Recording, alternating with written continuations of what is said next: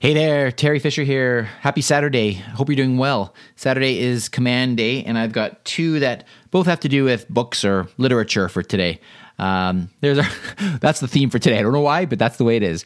Okay, here we go. Let's get right to it. By the way, and I sometimes mention this, and I want to mention it again today, if you want to see or hear, more specifically, hear the rest of the flash briefings that we have done in the past, just go to voiceincanada.ca. Okay, so let's get right to these commands. The first one is you can say, Lexi, tell me a Shakespeare joke.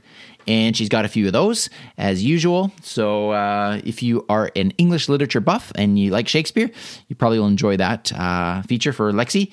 And the other one is, this is particularly good if you've got a Kindle, because I tried this, and I said, Lexi, recommend me a book.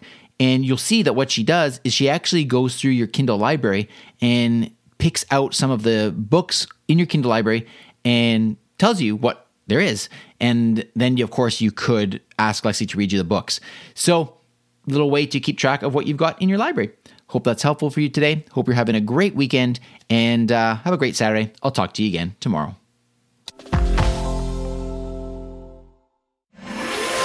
Briefcast.fm